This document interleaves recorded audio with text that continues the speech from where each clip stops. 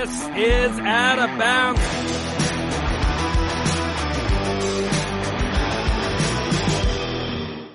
This is Out of Bounds. It is your one-stop shop for the weird, wacky, and wild in the sports world. That's me, O'Brien. I'm John Alba. We are coming your way here on yet another Monday happy hour. How's it going, Mia? Oh, it's good. I realized on my drive home from the office, yes, the studio office is still a work in progress. I'll give you a good story from the T-Man. For those who may not be familiar, that is our cat. So I was in New Orleans this weekend with the Jags, made it an extended stay, had a wonderful trip. I'm sure you've seen this, John. I've had for a couple of years now a cork board where I put, I know it's old school, printed tickets from baseball games, and I pin them up there. And I left it in the office because usually it hangs beside my work desk. And someone discovered it because that's the one room he's allowed in. And it's a cork board, it's a scratching post now, evidently. But thankfully, the desk itself that has not been assembled yet. A lot of travel. It is A-okay. So desk is good. Can always go to Hobby Lobby and get another $2 cork board. So all is well, but yes, the studio will eventually be created. Ditto to my kitchen table at some point. Well, I hope that you can get that aesthetic up and rolling at some point. Looking forward to that. You like New Orleans? Your first time there? Second time, actually. Hadn't been there since January of 2015 when it was a lovely 28 degrees as part of my college scholarship program. We were building houses in the lower Ninth Ward. We still got to certainly enjoy Bourbon Street and beyond as a 22-year-old. So needless to say, this trip was a little less, as I told our good buddy. Was this your first time at the Superdome? This was my first time at the Superdome. Superdome, I've been there twice. It's an amazing venue to just take in, just because even though it's very outdated, it's still one of those few venues left in sports that you're like, wow, this is breathtaking at the history that's in here. It may be the biggest stadium I've ever been in. Like, I know this sounds awful, but I was like, dang, I can see how they can fit so many people in here for both football and unrelated football reasons, and why it's like a meeting point for so many people and so many events nationally, because it is a mass, like you're walking through the bowels of that stadium and you can easily get lost. I did at least 4 times. But yeah, it was super cool to finally check that one off the bucket list. Very walkable city. New Orleans. I wasn't expecting it to be quite as walkable because I remember, again, this was 27 degrees in January. We definitely took a lot of Ubers, and we also were staying way outside the city when I went as a college student. But I was super impressed with how walkable everything was. I'm glad you enjoyed. Wait, do you want to hear, before we start, do you want to hear my Mount Rushmore? And really, it's just 3 people of the famous people that I saw. Okay. So do you know Sister Hazel, the band? They're a Florida-based band, but they've heard, if you Google them, folks, you probably have heard a couple of their songs. They're based in Gainesville. Standing online at Cafe Du Monde, literally an hour fresh off the plane. Okay. And this guy is in front of us, and he's Facebook Living. He's taking pictures. He's by himself, very bald. And I'm like, what is this guy doing? And then he turns around. He goes, are you guys Jags fans? And I'm like, well, he is. I'm covering the game. He goes, cool. I'm performing at halftime. And we're like, what? And sure enough, at halftime, there he is, the lead singer of Sister Hazel, who was standing in front of us at Cafe Du Monde, Facebook Living and FaceTiming with his wife. So that was number one. Number 2, I go to get in the elevator after pregame warmups, and I'm like kind of disheveled. I'm with another member of Jags.com. And this guy who clearly was affiliated with the Saints broadcast crew in some variety, because he's in his official gear, just starts talking to us as we're standing in line. And he's like, hey, like, how are you? How's your stay been? Is this your first time here? What do you think of the Jags?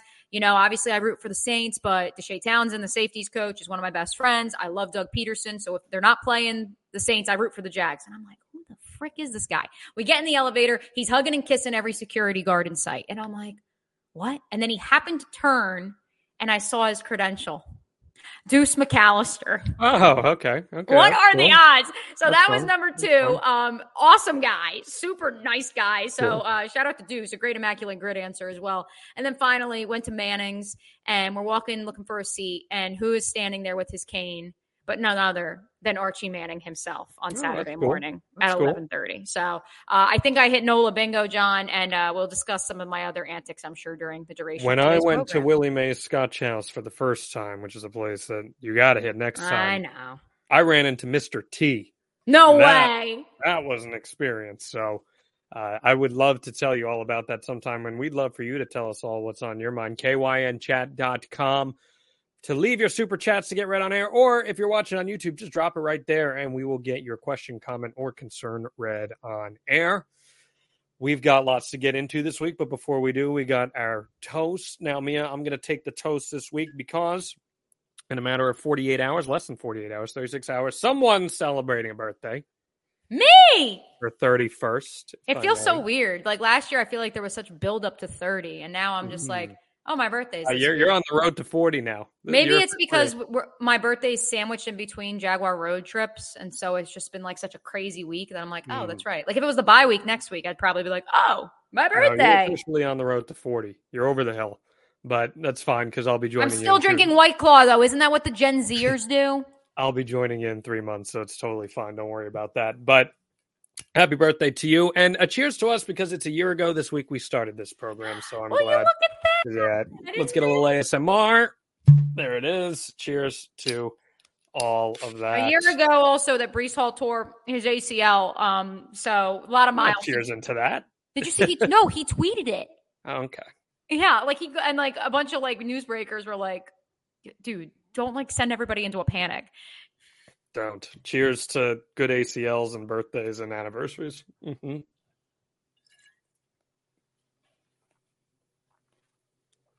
I will never learn to not take shots of whiskey on air.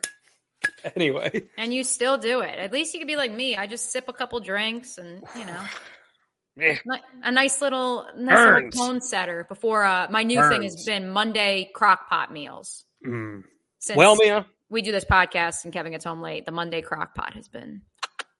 I get it. It's been ideal. For a lot of fans out there, this has been ideal, but for plenty of others, it has not. We are talking T-Swift Mania, and boy, howdy, is it running wild. TMZ posted a breaking news report about Travis Kelce and Taylor Swift holding hands.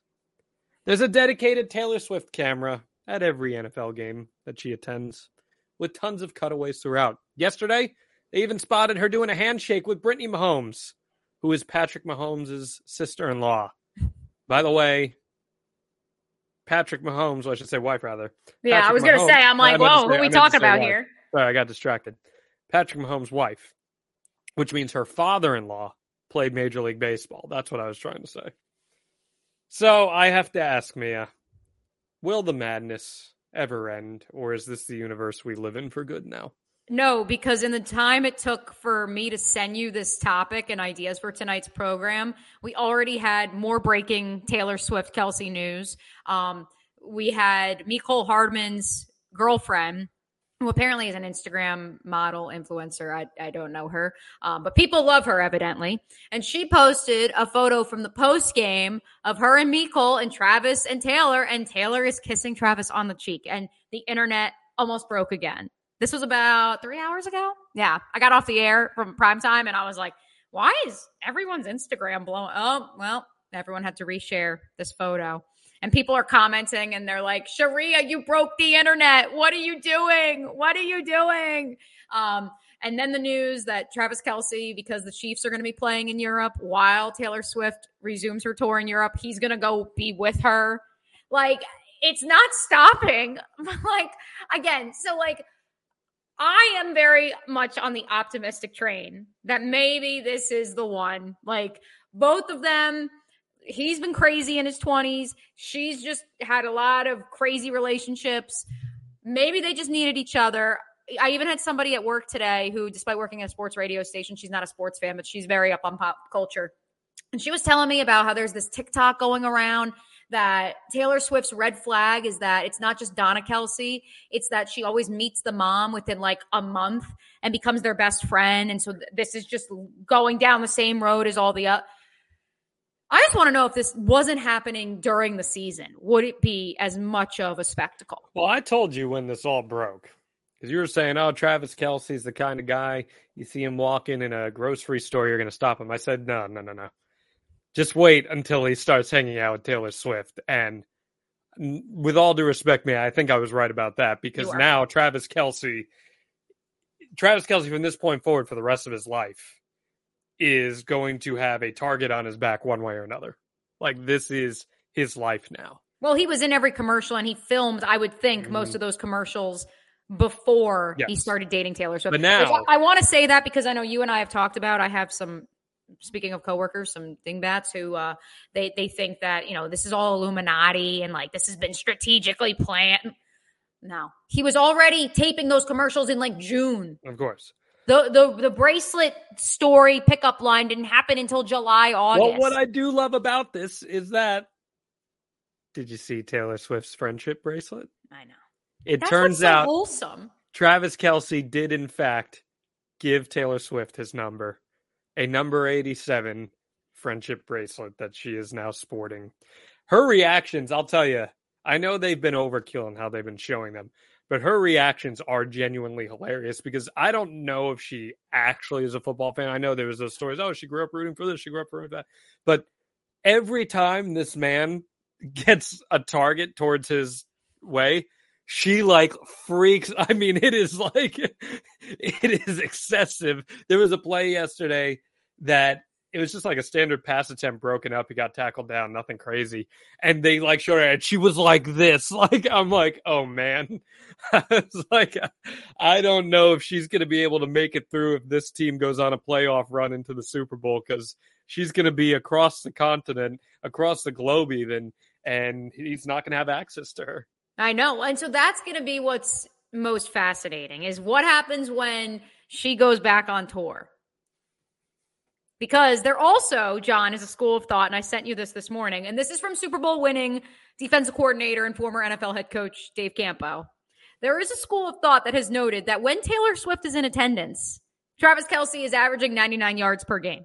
When she is not, he is averaging 42. Mm-hmm. Now, as many people have noted, he was already on a Hall of Fame trajectory before they started dating. But what's fascinating to me is that so often if your boo is there, maybe you feel the pressure and you don't perform as well. He's the opposite. He is a performer just like her. A little extra libido for him there. I think the real question is when she resumes touring and his season's over, he's going to appear on stage with her at some point, right? Yes. Like they're probably going to duet a song. Yes, although the problem is that they'll probably wait until next May when she resumes the domestic part. Because to your point, he can't walk into a Publix or a grocery store in the U.S., but if he goes like, in Berlin, like I don't think it would be the same effect. It's going to be interesting. So to answer the question, you're fine with this still? You're good with it? You're totally fine with all the cutaways? That's not bothering totally. you? I mean, I just hope it's for real. Like that's my biggest thing. Seems real. It seems real. I just hope it's legit. I've heard a lot of reports from, friends that are part of the CBS and NBC broadcast crews about, whether or not she actually knows football, if it's for show or not. Like no one knows for certain. The Brittany Mahomes handshake was. Well, I want to bring up Brittany Mahomes for a second. Because there's a lot of people who don't like her, but they love Taylor. Put this into perspective here. Brittany Mahomes. Normal person prior to meeting Patrick, right? Well, she was like a 7th grader, but yes, go on. But you know what I mean. She marries maybe the most famous football player in the league. Future Hall of Famer. Multiple-time MVP, Super Bowl champion. Now, she's becoming besties with Taylor Swift. Imagine being a normie, and all of a sudden you're married to one of the most famous athletes in the world, and you're becoming BFFs with maybe the most famous person in the world. What a win that is for you, huh? Well, I think one thing is there's so many people who can't stand her and Jackson Mahomes, who has mysteriously gone MIA during this time. I think we can all connect the dots as to why. But that's what's amazing is like people are like, oh my God, she's got RBF, resting BITCH face. She's just clinging to Patrick's coattails. She didn't ask for Taylor Swift to swoop in, but here she is. Like, no, she hasn't. The handshake thing was the only thing that I was like, oh my God. And like, let's not take anything away too. They knew they were on camera. There's no way they did. Of course it did. But let's not take anything away either. Her father-in-law played Major League Baseball. That's all I have to say. on that front. Let's keep rolling here, Mia O'Brien, as we head on over to the Meadowlands. Yeah, you teed me up on one of my favorite topics in the National Football League. I had to tee you up for this one, as Tyrod Taylor, after an unsuccessful bid against the Buffalo Bills, does indeed lead the Giants to the promised land, a win over the Washington Commanders in a battle of mediocrity, 14-7. If you can believe it, John, the Giants scored their first offensive touchdown in more than 220 minutes of game action, as Tyrod, 18 of 29, 279, 2 TDs. Obviously, he didn't stuff the stat sheet per se. It wasn't like he was Patrick Mahomes throwing for over 400 yards. But do we have a quarterback controversy in New York? No, we don't have a quarterback controversy in New York. We don't have a quarterback. Tyrod Taylor, by the way, this guy's like one of my favorite players in the league. I've always liked Tyrod Taylor. I thought he got a tough break coming out of Buffalo. He was truly one of the most efficient quarterbacks in the game. He wasn't going to, like you said, not going to light up the stat sheet, but he manages games well. His pace of play is excellent. He doesn't turn the ball over. And when you're a young, inexperienced team like the Giants, that's exactly the type of quarterback that you want. Someone who's going to keep the ball in your possession, no matter how bad your offensive line is. With that said, Daniel Jones is the quarterback that they gave the contract to. Tyrod Taylor came out and even said today that Jones is our leader. I'm not here to take his spot. I am here to just do what is asked upon me. And I think he has handled this really, really well. Mia, you can crap all over Daniel Jones if you want to, and there's plenty of reasons to. I just don't think he's a top 10 quarterback. I just think he's like a top 25. Not right now. He certainly ain't. But there is a clear difference in this Giants offense right now, and that is with Saquon Barkley. Saquon Barkley completely changes the dynamic of the Giants offense through and through. And you can try to make these comparisons between Tyrod Taylor and Daniel Jones this season, but Daniel Jones didn't have a healthy Saquon Barkley, and it totally changes the dynamic of the offense. No quarterback controversy yet. He also didn't have Justin Pugh. Maybe that was also the difference maker, was pulling him off the couch, which apparently he now has a shirt that says it. Straight off the couch. Which is iconic. Print the shirts, folks. Yeah, and obviously that's a big part of it too. The run game is only so good as the offensive line. Certainly Saquon Barkley has been the type of player to defy, even if the offensive line is questionable. But if that's clicking, then he will click, and that frees up your passing game. But yeah, I just came away from this wondering, and yes, it's only one game, but now you're going to host the Jets in 2 weeks, because the Giants have a bye this week, right? Or are they playing this week? No, coming up. It's next game. Oh, yeah. It is the next game. Dang, yeah. I'm all turned around. Yeah, the 29th. So now you got to play the Jets. Is Danny Dimes going to play? Because if you beat the crosstown rival and you put up close to 300 yards again, and then it does sound like Andrew Thomas. And then what if you get beat when? But it does sound like Andrew Thomas is going to play, which is a big difference maker. He's one of the best tackles in the league. So assuming he's healthy, that's a game changer too. Right. Well, I'll just tell you this. And it's a very different situation. However, I was here when Nick Foles... This is a Jaguars comparison. Well, it is, but it's going to make sense. You'll understand. The Jaguars gave Nick Foles $88 million. He gets hurt on the 11th play of his Jaguar career. Gardner Minshew steps in. Gardner Minshew plays admirably the next 10 weeks. Foles comes in. They gave him 3 games.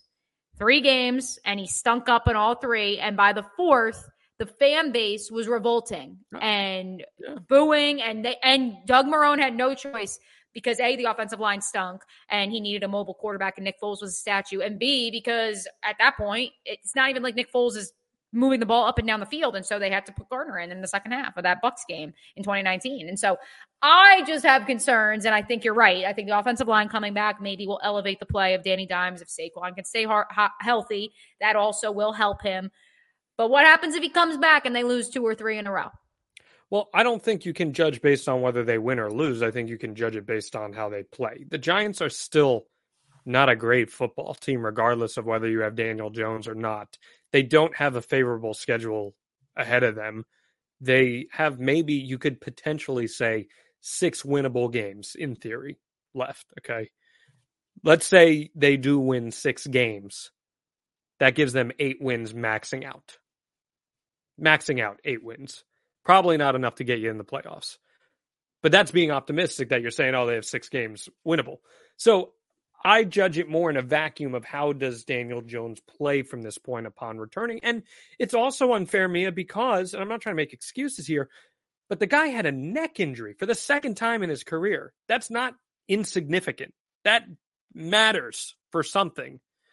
But if he comes out and can't get any of the offense to gel together, because that's one thing that Tyrod Taylor has done very well. The offense, there's cohesion in it.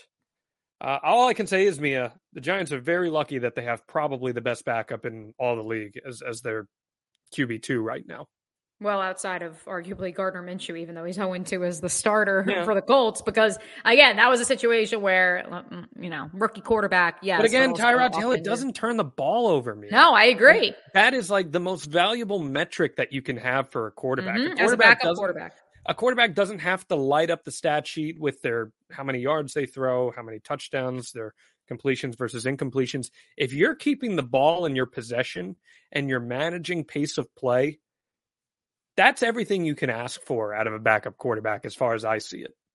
CJ Beathard told us last week when we didn't know if Trevor Lawrence would start that the backup quarterback position is the greatest job in the world, not just in the NFL, in the world. Ask Chad Henne. Or better yet, how about you ask PJ Walker? Yeah. Let's hit it. Let's move to Cleveland, where trouble could be a brewing once again, John. It could be. Cleveland Browns head coach Kevin Stefanski said Monday that Deshaun Watson remains the, quote, leader of the team, even after the quarterback was removed from yesterday's game against the Colts. Browns did win that game. Watson exited in the first quarter after taking a hit from the Colts defensive end, Dayo Adeyingbo. Watson cleared concussion protocol, but Stefanski opted to go with backup quarterback P.J. Walker, XFL legend, for the rest of the game. And for the second straight week, Walker led the Browns on a game-winning drive as Cleveland came all the way back to defeat the Colts 39-38. Are you buying that Deshaun Watson is actually the leader of this team here? So even before the concussion or potential concussion, even before so this is before that. And obviously coming off of 2 games rest because Deshaun Watson did not play the last 2 weeks. He started this game, John, 1 of 5 for 5 yards with an interception. And the one completion was for 1 yard. So do with that information what you will, because the reality is he was cleared to play at the end of September and opted not to because he didn't feel healthy. He misses another week on top of that. He comes back and that, mind you, there was also a bye week in there, and almost immediately gets hurt again. I don't know if it's the yips. I don't know if it's just self-esteem and everything that went on off the field, but there has to be something else going on here. I do think that the team respects him because it's not like it's not like they're not talking to him on the sideline, as my contact is like. And they're winning, right? They're winning. Right. And they have an elite defense. Myles Garrett is the best player in the National Football League right now on the defensive side of the ball. I don't care what anybody says. But for me, it's just so jarring that this guy, and this dates back to the preseason last year before he had to serve his suspension, he can't throw a football anymore. Like, that's before the injuries. That was week 1, week 2, even in a win over Cincinnati. Like, what the heck happened with a year and a half off? I think that's exactly what it was. I think it was a year and a half off. It's like playing golf, I guess. You're an elite quarterback in the game. The game gets faster and faster around you each year as you get older. Not that he's old, but as you get older, the game's just going to naturally get faster. And being away for a year and a half, I just don't think Deshaun Watson, quite frankly, was able to adapt and keep up. Now he finds himself in a situation in Cleveland where they're actually starting to string something together, and he has to go out there and win football games. He's struggling to do so. And yeah, everything that happened off the field, probably not the best for his mental psyche, I'd imagine. I'm assuming here, but I would imagine it probably wasn't the best, whether it was deserved or not. I got no sympathy for anyone in this situation because the Browns, coming off all this controversy, still made the decision to make a trade for him and sign him to that deal. So you got to reap what you sow. There's a saying these days, it's F around and find out. And that's exactly what is happening with the Cleveland Browns as far as I'm concerned. And yeah, it's a great story for P.J. Walker. I know I gave that little knock there. It's like, the XFL's finest. P.J. Walker played for Matt Rule in college. Played really well in the XFL, like really well. And now he gets this opportunity to lead this team, like as you said, elite defense, one of the best defenses we've seen in a long time. I'm good with it. And if Deshaun Watson is still the leader of this team, I don't foresee that being something long term. To your point about Saquon Barkley, what's also interesting and what may in turn, I mean, they're financially married to him, but what also could earn Deshaun a pass is this team is playing without Nick Chubb. And the offense that Deshaun Watson was traded to join was going to be predicated on Nick Chubb. What's fascinating is it's never like he had a marquee running back in Houston. So it's not like he needs that. If anything, Travis Etienne wasn't there at Clemson yet. It's not like he had a marquee historic runner that was paired alongside him in the backfield at Clemson. And so you could certainly use that as an excuse about why the offense has been low functioning. And while PJ Walker's 15 of 32 is, not astronomically different, that's the other part of it. It's not like PJ Walker's going out there and throwing for 300 yards. Because if he was, then you'd be like, okay, either you're very hurt or something else is at play. Yeah, 100% agree with you. I'm not buying that Deshaun Watson is the leader of this team, but I guess we will have a little more time. I don't think they hate him, which is weird because I don't know. He's going to have that stigma the rest of his career, regardless of how he plays, whether he plays well or poorly. It's just going to be the reality of the situation. I want to remind everyone here before we move on to the next topic, kynchat.com. Get your super chats in there, or if you're watching on YouTube, just drop a super chat. We will read your comment or question on air. Now, Mia, for this next topic, you're going to tee it up here, but you're going to have me tee it up. But yes. 100% here. But I want you to explain it in full to people who may have missed the context of what we're talking about. So go ahead. Yes. I was going to say, even if you want to keep me on camera so I can do the reenactment here. Okay. You would like So that is Cooper DeJean. He is the all-world punt returner cornerback for the Iowa Hawkeyes. When you're ready to reenact, let me know. Yes, I am ready. He's going to be a top 15 pick. It's not like this is homerism. Like, it's just proven. Go to any mock draft. So Cooper DeJean is returning a punt with Iowa down 2 with 2 minutes to play. John, show our audience when you are calling for a fair catch, which means you're going to catch the ball and then the play is dead, and that is where your offense is going to start from. Show me what that looks like with your hand gestures. So just to confirm, your hand is over your head. Yes. Okay. Cooper DeJean was pointing at the coverage in front of him with one hand, with his right hand, excuse me. So he's pointing at it and he's going, you. And with his left hand, he's making like a whirly bird motion, like move, move, move, move, move, like this. So not a clear, fair catch call. Correct. He catches the punt and promptly returns it for what would have been the most improbable go-ahead touchdown of the season. And the refs only went to the replay booth because there was questions of, did he step out of bounds? Which the replay revealed, no. The closest he got to the sideline was like 1.5 feet. So all the more remarkable. Everybody's pumped. And then the refs suddenly are asking for the Iowa offense to come onto the field. And everyone's like, wait, what? And so the ruling was that this was the same thing as this. And so that is where, even after today, in which the same refereeing crew had to answer 30 minutes of questions from reporters as to, like, how did you come up with that? They basically said, well, if you watch the video, though, you can tell.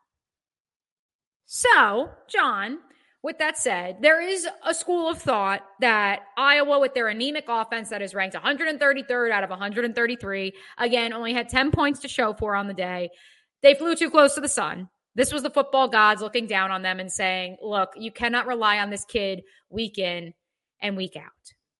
And thus, I say to you, independent of Iowa's wacky season, what is the worst officiating call you have seen in your sports fandom? Armando Galarraga's perfect game being thrown away by Jim so Joyce. Spot on. This is the only time in my sports fandom, and I'm not a Detroit Tigers fan by any stretch, is the only time in my sports fandom that I got physically ill from a call made on the field. So Armando Galarraga is throwing a perfect game against Cleveland. There's a ground ball that Miguel Cabrera has to field to his right at first base. Galarraga comes over to first base to make the put out and clearly beats the runner to the bag for what should have been a perfect game. A perfect game in baseball is one of the most rare accomplishments you're ever going to have. 18 in the history? Yeah. I mean, it's just beyond rare, right? Everyone's celebrating. Clear to the eye, he beat him. But Jim Joyce, the first base umpire, says safe. Now, in today's Major League Baseball, wouldn't be a big deal. That's a reviewable play. You can watch it back. Clearly would have been called out. Game would have been over. But replay did not exist in 2010 in Major League Baseball. And as a result, Armando Galarraga lost a perfect game. To his credit, he was unbelievably blissful about it. And the two of them met after the game, talked about it. Jim Joyce was in tears apologizing to the media. Oh, well, because there were cameras. But well, he owned it. He said, I messed up. I missed the call. He said, I messed up history for this kid. I missed the call. So he owned it. And then they went on to write a book together. But that's besides the point. But that was, there were cameras. That to me was the most blatant one. What about you? So certainly, I wouldn't put this Cooper DeJean one, but it's certainly up there because there were so many questionable calls across college football and the NFL this weekend in particular. You even go to that Colts-Browns game and the illegal touching that apparently occurred on a DeForest Buckner forced fumble that would have won the Colts the game. And then on the very next play, you have a DPI, despite the fact that PJ Walker sails the ball into the upper deck. And it's just one of those things where it's just frustrating because it's like, now we live in an age of video replay. And while the next one I'm going to get to has clearly been proven that we don't need video replay for everything, don't make it about you, especially in the final 2 minutes of a ball game. I understand you're an official. I understand you have a job to do. And look, you and I have both covered high school sports. We understand that being a referee, there's not enough of them. It's tough. It's a tough job. I totally respect that. But I go back to the Saints and there was the Vikings, right? With Michael Thomas and, was he down or not? And then, do you have review for DPI? And that's what's tough. And that's the philosophical question. Before I give you one more of, do we need video replay for everything? It was the Rams, wasn't it? The Rams. Yes. Sorry. The Rams. Yep. Mm-hmm. And so the Saints Rams, thank you, Eddie, in the comments section. And the no pass interference call. And so my question for you is as excruciating as these moments are where you're like, I can see this, what are you thinking? There is some purity in human error being part of the game. There is. But at the same time, you don't want it to affect the game. You go to the Super Bowl this past year. I'll go back even affect. Calls are going to affect a game. It should never decide a game. Mm-hmm. That's the difference. Every call affects a game. A standard 5-yard holding penalty is going to affect the game. But it's when something decides a game and you take the game out of the player's hands and put it in the hands of the official, that's where the problems stem from. Right. And then my other one was just going to be Northern Iowa, which already at this point against Texas A&M, the greatest collapse in NCAA tournament history, in which they were up 18 with 1:30 to play. Wes Washpin was cornered and they were trying to get a timeout called. And then they said that it was 3-second violation. And it was at that point, you and I was playing with fire. If you're letting an 18-point lead slip away, but at this point, I think they were only up 9, but now the ball went right to A&M. That's a moment where, to your point, it affected the game. I don't think it decided the game. But it was still one where, you're just like, oh boy, once that happened, you just knew the snowball was coming. Let's go over to Major League Baseball here. Tonight should be a fantastic evening of baseball. It's Elimination Monday in the postseason. Game 7 of the ALCS, Game 6 of the NLCS. Jose Altuve's heroics in Game 5 of the ALCS, though, for the Astros. Go-ahead home run at the end of the game.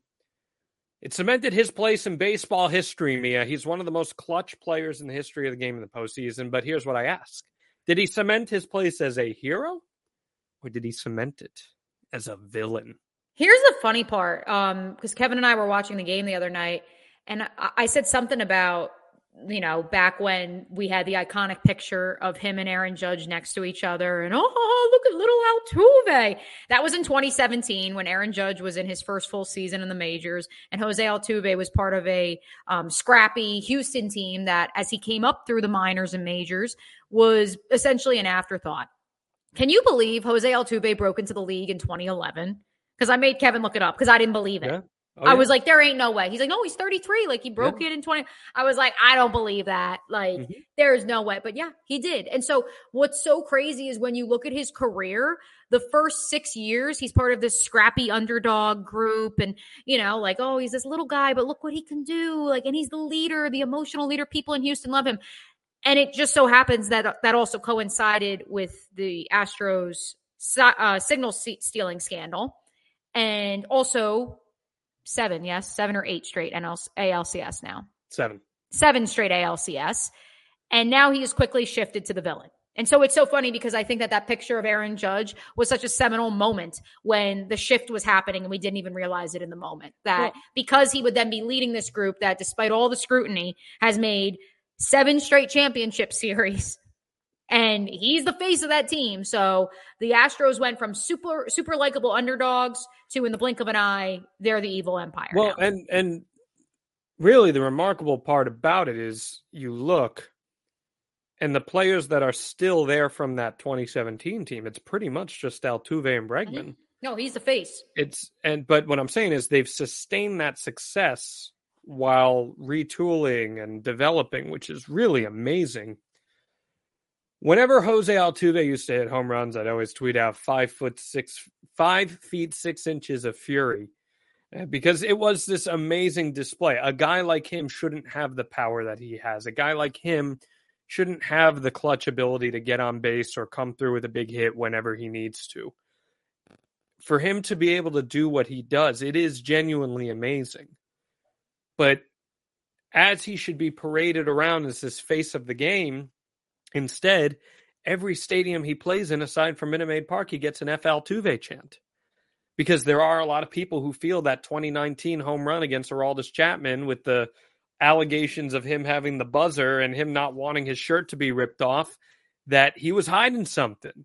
I think they were mad at him for 2017, but I really think it was the Aroldis Chapman home run with the buzzer that cemented. What was his excuse again? A tattoo? He said he didn't want to get wet because he had a tattoo that was still setting or something like that. I want to see the tattoo. Has he showed the tattoo since? I don't know. Maybe there it is. Okay, 2020 conveniently hit just a few months later. Yeah. So it saddens me that Altuve will go down. I don't think there's any repairing his image. I think he's going to go down as one of the game's all-time villains, even though he handles himself way better than any of the villains of the game that we've seen.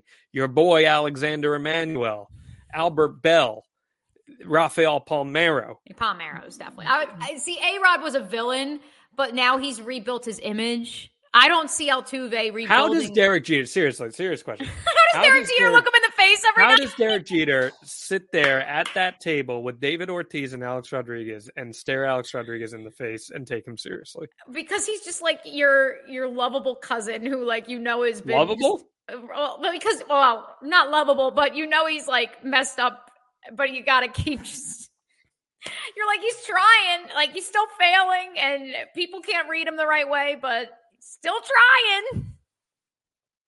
Let me ask you this, speaking of Mr. Ortiz, because I'm trying to think of modern baseball villains, which I would put Bryce Harper in that category. As we know, I believe he has a punchable face. I love Bryce Harper. I can't stand him. However, I think Bryce, in wrestling terms, we would call Bryce Harper a cool heel. A cool heel. He's a heel is a bad guy, but he wants to be cool, though. That's the problem. Oh, but he backs it up.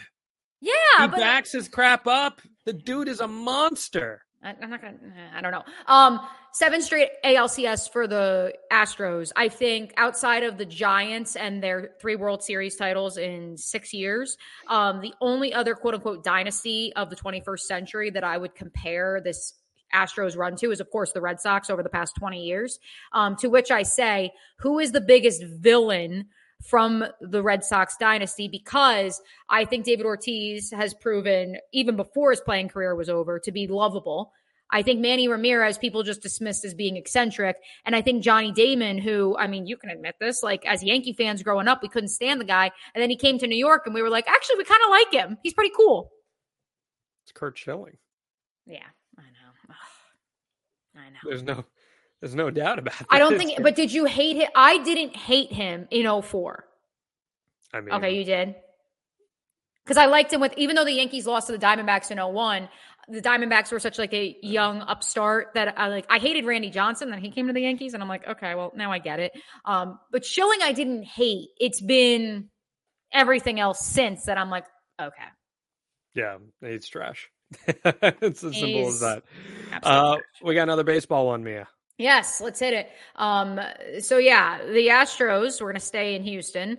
Reliever Brian Abreu's 2-game suspension for hitting Adolis Garcia with a pitch in Game 5 of the ALCS was upheld upon Abreu's appeal, but it will be deferred until the first 2 games of the 2024 season. Major League Baseball announced earlier today. Is the fix in, John, or do you kind of like this ruling by Major League Baseball? This was interesting because he was suspended for the rest of the ALCS effectively, and then they appeal, and all of a sudden, well, now he can play, and he's an effective reliever for that team. Man, it really makes you think, doesn't it? Like, how do you get a ruling that favorable at this time of the year? To me, that just blows my mind. Do we have any Major League Baseball postseason suspensions to compare it to? I mean, not one that got overturned in that manner. No, but like, I'm trying to think of like, obviously, I mean, I'm thinking outside of baseball and like Draymond Green, like you got a 1-game suspension, you're going to serve it during the postseason. Yeah. Because I'm trying to think if we've ever seen this before. Because like, now that you've said it, now that you've set the precedent, now any future suspensions are getting deferred. Well, it's not like they overturned the suspension. They upheld it. They just changed when it's going to be enforced. And that just seems bizarre to me. Well, to suddenly change the rules. This has never happened before. Yeah. That's the weird part. Just seems weird to me. I don't know. There's a lot of... the playoffs change everything. Like, I can't believe it was yesterday, as we record this, 23 years ago yesterday, that Roger Clemens threw the bat at Mike Piazza, the broken bat. And like nothing came of that.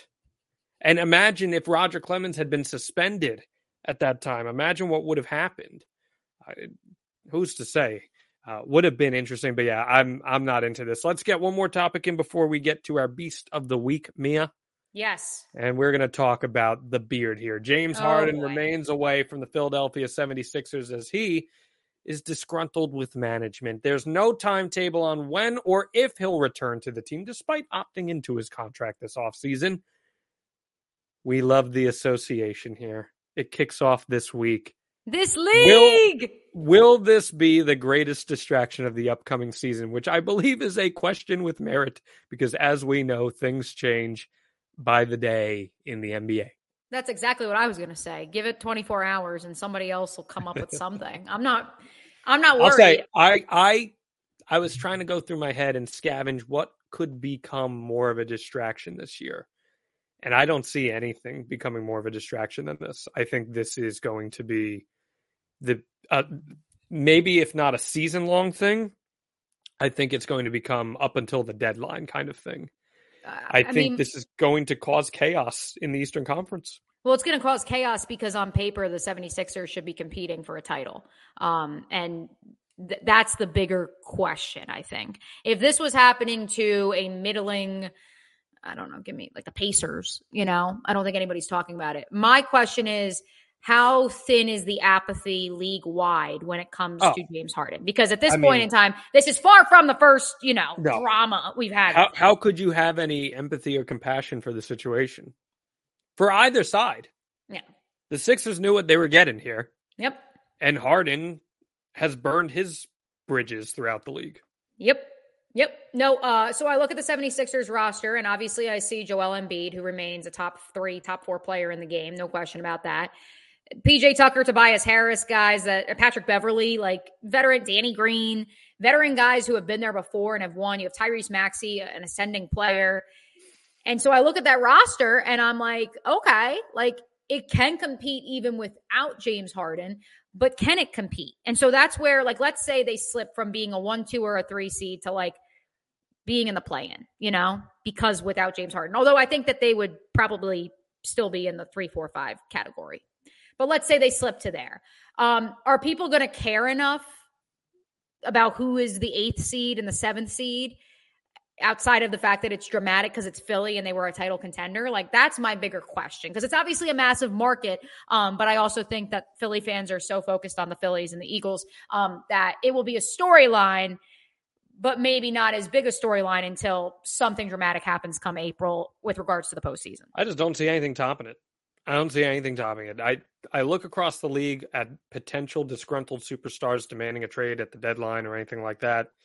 And the biggest one would have been Dame, and he got his move. Yep.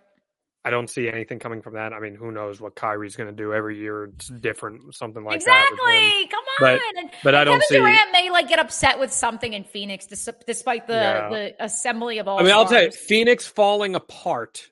Yeah. If they fall apart this season, that could be an interesting storyline to watch. Shout out to your boy Cole Anthony, by the way. Glad he got a 3-year deal. Notice I said the Pacers and not the Magic when I was trying to come up with a lower echelon team. I don't sleep on the Magic. I think the Magic can be pretty good. Hey, they had 2 all-rookie performers last season. Paolo, so Franz Wagner, they can only go up. Point guard. They're a good team. They're a good team. I honestly, I think the story that you could have said, oh, Ben Simmons is going to become a distraction. I think Ben Simmons is going to be awesome for the Nets this year. Really? And I do. I think Ben Simmons is going to be awesome. And I think the over-under for the Nets right now is 37.5. I think they're going to hit the over easily. I really think they will. Scoring is going to be their problem this year, but I think their defense and their hustle is going to be off the charts. And it's going to be the exact kind of Nets team that Kevin Durant wanted to play with in the first place. So there's a bit of irony. He got a super team, though, so all is well. Yeah, there's a bit of irony. Eddie in the comments is concerned about the Lakers, to which I say, Eddie, as much as they've retooled and they've added some young talent for me, they are still the banana boat crew, AARP. Even if LeBron cries about my roster isn't good enough, he'll just cry until they get the players he wants. So. Which they did last season. They made a run to the Western Conference Finals, so... Make it that way you will. It's time for the Beast of the Week, Mia. Who did or what was the most beastly thing in my most beastly player in all of the sports, John Alba, is Young Ho Kim, the kicker for the Atlanta Falcons. Young Wei, you mean? Young Wei. I know. I say Young Ho. My bad. Young Wei Kim. I know. I love to just say it that way. Young Wei Kim is my Beast of the Week because not only does he kick the game winner over Mia. The White Claw's hitting. The White Claw's hitting. Okay. Young Wei Koo is my Beast of the Week. I'm going to have to pick another beast now. All right, it's happy hour. It's fun. Yeah, exactly. Because not only does he hit the game winner against the Bucks in Tampa, but he now has 9 game-winning kicks in the last 3 years. I'm not saying that the Falcons are Super Bowl contenders by any stretch of the imagination. There were people calling for Desmond Ritter's job in the middle of that game, but they found a way to win. And if there's a coup, there's a way.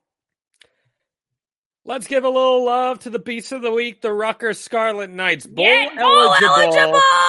In the Big Ten here, the Schiano turnaround is real. It has happened. I want Bruce Springsteen to donate a ton of money to them to get his name on like the honorary degree center that they're trying to build. This is great. This is a great story because it shows you when you do invest in a program, things can turn around no matter what league you play in. It just takes proper investment, recruiting investment, finding the right head coach. Yeah, you do financially have to pony up a bit, but ding, ding, ding.